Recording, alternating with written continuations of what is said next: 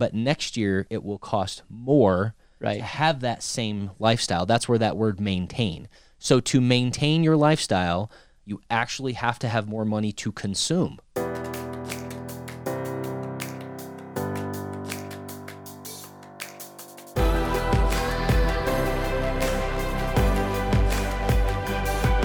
This is Better Wealth with Caleb Williams.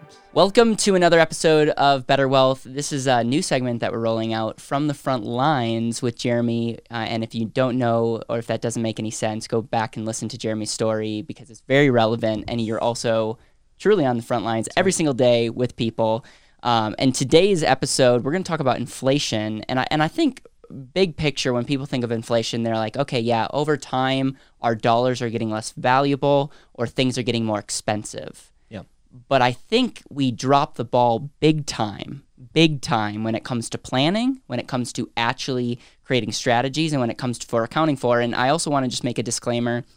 Episode 113, you and I talked a little bit about a model, and we talked about this concept of an ever-increasing standard of living. Yeah. And this is an example of how easy it is to mess this up, is we messed up on that episode because it's really, we talked about the model getting more and more expensive and we needed accounted for that, but we really should have said the word maintain.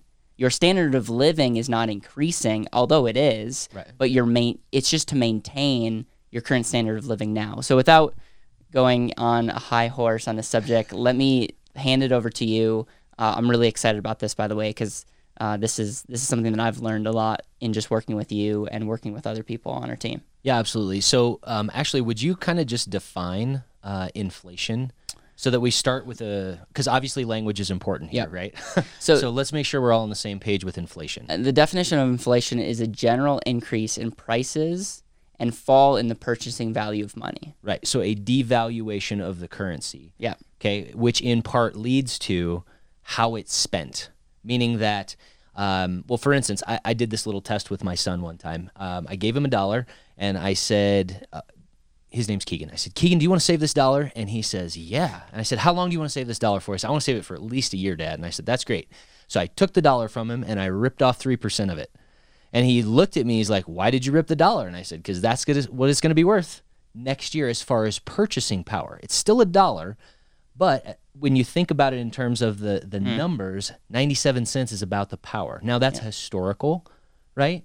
We say 3% inflation. There's, depending on what source you look, could be a little bit higher, could be a little bit less. But 3% is really a good number to start factoring for. Right. Okay. Right. So we've got to understand that if we are thinking, I'm going to have $100,000 in retirement or $50,000 or whatever the number is, if it's not an ever increasing number, then I don't have the same purchasing power moving forward. So if I start a retirement period, and again, maybe not the greatest word here at Better Wealth, but let's just use it. If I start a retirement period at, let's just say 65 years old, and I live to 85 years old, that is a long time. Yeah. That is a long time to account for 3%. We're actually going to use this thing that we call the model, and we're going to show you, based off of a 35-year-old, what at $80,000 a year of consumption, right? And it's important that we understand consumption as what we are using for our lifestyle. It's when it comes to taxes, when it comes to you spending money, you spend $80,000 a year, and we can make an assumption that it costs $80,000 a year to live at your current lifestyle. At your current lifestyle, that's right. But next year, it will cost more to have that same lifestyle. That's where that word maintain. So to maintain your lifestyle, you actually have to have more money to consume. Okay, so it gets really, really powerful if you start thinking about the length of time that this can happen, and we want to try to represent that for you here. Before we jump in, Jeremy, I actually did some statistics just looking into just an example of inflation. I just want to share a couple that I think are just big. So 1960s, I'm not going to pretend that I was around back then, but not even close. Thanks to Google, you tell me if this is right. But the cost of a stamp was 4 cents. Well, that'd be nice. 4 cents to send something out. The cost of what is it now? I haven't even sent it's like above 50 cents, isn't it? I believe it's. I honestly have no clue. It's around 50, I think. Use email. Yeah. Generally speaking. And so the cost of a new home is 17,200. I even messed up the number because I'm like, there's no way a average house could be that cheap. You can't go find a car for Yeah. 17.2. Well, right? The way that my family shops, this could buy you a nice car. But and then so a gallon of gasoline, 31 cents. That'd be awesome. What my favorite one is a burger at McDonald's, 1960, 21 cents. Amazing. So it's just very, very interesting. Actually, in 1950, it was 15 cents at McDonald's. So it's just that's an example of, we look back and say, man, like that would have been awesome. And things get more expensive. We could have a whole podcast on why that is. Sure. We're not going to talk about that. We're going to talk about why we need to factor this into your life. And so I'm going to actually, let's just think about the math. If 1950, that's 70 years ago. Yeah. Right? That is definitely within the statistical lifespan of the majority of people. So people that are listening to this could have been alive at that time and had paid 15 cents for a hamburger. I mean, it's insane. And it's crazy because I can relate. It's like I look at some of these numbers that we're going to go through and I go, Jeremy, there's no way. Unsustainable. Can you imagine if we actually talked to somebody, like we could go back and say, oh, a house like is actually going to cost, like the same house is going to cost $500,000. You're like, no way. Yeah. It's crazy. So I'm going to switch over to your monitor, put us in the corner. And so tell us what we're looking at here. And so everybody that's watching is getting a little bit of a behind-the-scenes view of people that enter into the Better Wealth Unlimited membership model that we have. Everybody gets this built for them, but it's your model, and we can manipulate it however you want. Again, this is a 35-year-old John Smith who makes $80,000 a year and, just for our purposes here, also consumes $80,000. So if I hold my mouse down here at this year, age 35, what the graph here, the green line is saying that he has a desired income of $80,000. Now, it says desired very specifically because we get to choose what we consume. Right. We don't have to consume all that money even though we have it. And in fact, we can make a really good case that you should probably be saving some of it. Yeah, right? I could make a really good case, actually. Yeah. And we know some great places to save it, by the way. So next year, what this graph is saying is that at 36 years old, he needs $82,400 to have the same, again, maintain that same lifestyle or purchasing power, right? Mm-hmm. Remember, it's more money, but it's the same as the year before as far as lifestyle. So let this sink in. Let's transfer this, and we'll just go out real quick. Statistical, quote, retirement age, at least as it is right now. So to have an $80,000 a year lifestyle, 30 years from now, he needs $194,181 to have the same purchasing power.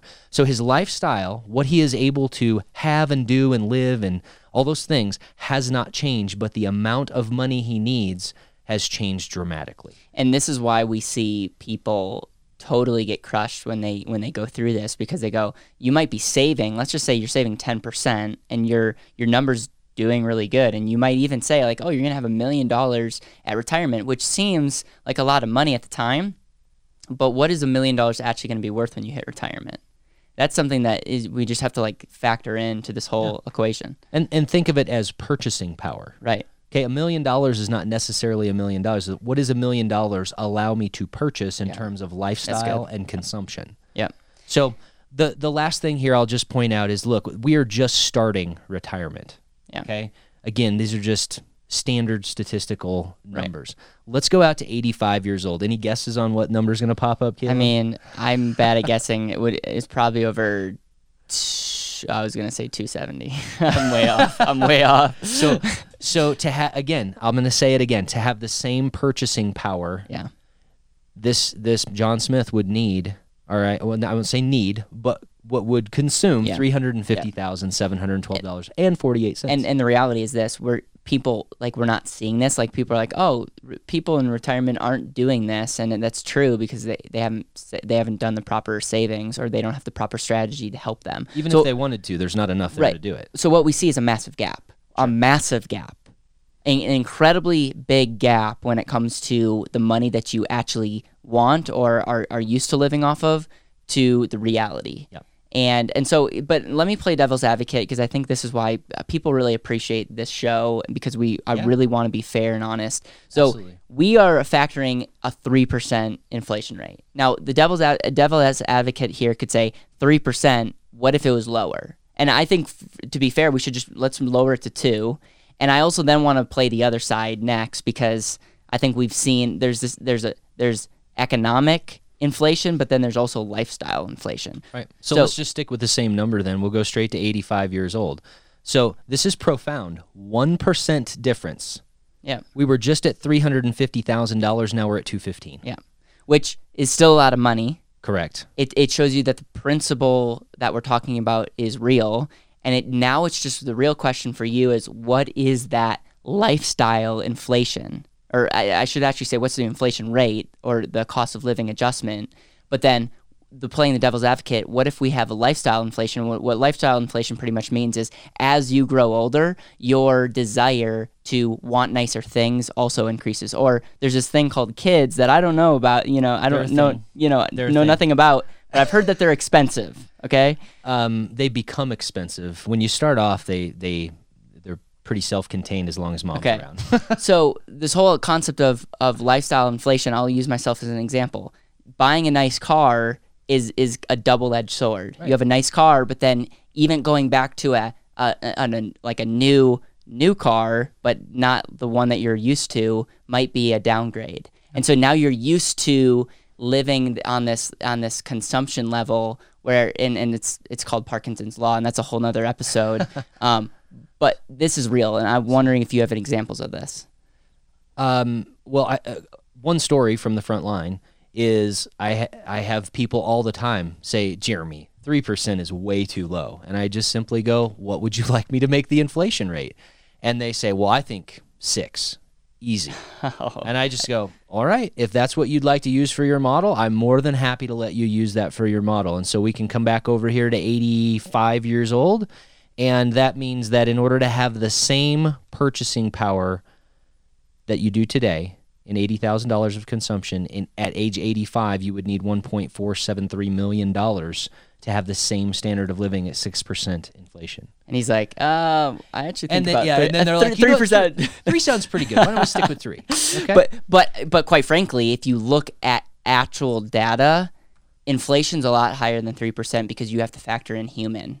I mean, I'm telling you, humans mess up everything. Well, and let's talk about this real quick. When you talk about the human element here, is it easier to increase your standard of living or to decrease your standard of living after mama and the kids and everybody are happy and have the things that they have?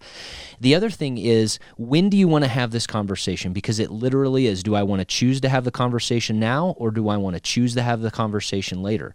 You can say, Jeremy, I don't want to live off of that amount of money later on in life. And I can say, great, at 65, what would you like to live off of? Well, I only want to live off of 50% of that.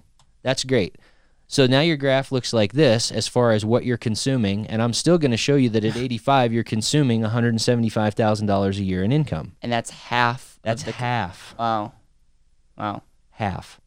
This is powerful, ladies and gentlemen. We have to account for things like this when we're considering what our money can do for us. And again, remember, at Better Wealth, we are not beans and rice and beans. Yeah. That's another guy. You guys can go listen to him on your own time. I wouldn't. But my point here is that if you steward money correctly as a tool and you use it to have the lifestyle that you want to live due to mission, vision, calling, whatever the case may be, again, our first principle is clarity, and that's derived from purpose. We are responsible then to account for these types of things. Yeah. You may not like it. It might be difficult, but it's here. Yep. So big takeaways. I know that you kind of ended on a takeaway here, but we want to give hope. We want to help you we're all about giving reality, but doing it in a hopeful way, because there is a lot that we can do here, especially if you're 35. You might be 55 watching this. There's hope. And if you're younger than 35, man, like, time value of money is an incredible thing to factor in. But it's like, what is the takeaway for the person listening to this that knows deep down, maybe they have something scheduled with you, maybe they've already gone through a meeting with a Better Wealth coach, or maybe they're just like, they don't, like, what we found is so many people just don't want to face reality. Well, But you can't move forward if you don't have the facts. Yeah. And let me give this one. If you are under 35 years old, then there's all sorts of power, okay? Because you have this amazing thing called time. And we can run model after model after model, and conservatively, if you start doing the right things at a younger age, there's a greater likelihood of success, even as inflation happens, even as you increase your standard of living. So if you're watching this and you know somebody younger that would listen to it, send them this. Yeah. Absolutely send them this, because being younger is super powerful. And if you're older, the takeaway from this is, have you considered these things? And if you have, fantastic, check it, right? Be accountable to somebody for it, because it's very easy to go, I want this, or we're spending this money, and forget that it has reverberations into later years of life. I love it. I love it. If you're watching this and you're like, I want to learn more, you can go to betterwealth.com. We have a really cool assessment that will be able to factor this equation. You'll get to put in your income and some other factors, and you can see if you are in balance or you're not. And it's a really good test, and it's kind of a teaser, because people were like, the curiosity will want to see where you're at. So anyways, go check that out. We appreciate the support of the show. Jeremy, thank you again for another fire episode, and make sure to subscribe, leave a review, and share this with the people that you love. Thank you so much for listening to the Better Wealth Podcast. It would mean the world to me if you could hit subscribe, leave a review, and share this with the people that you know and love.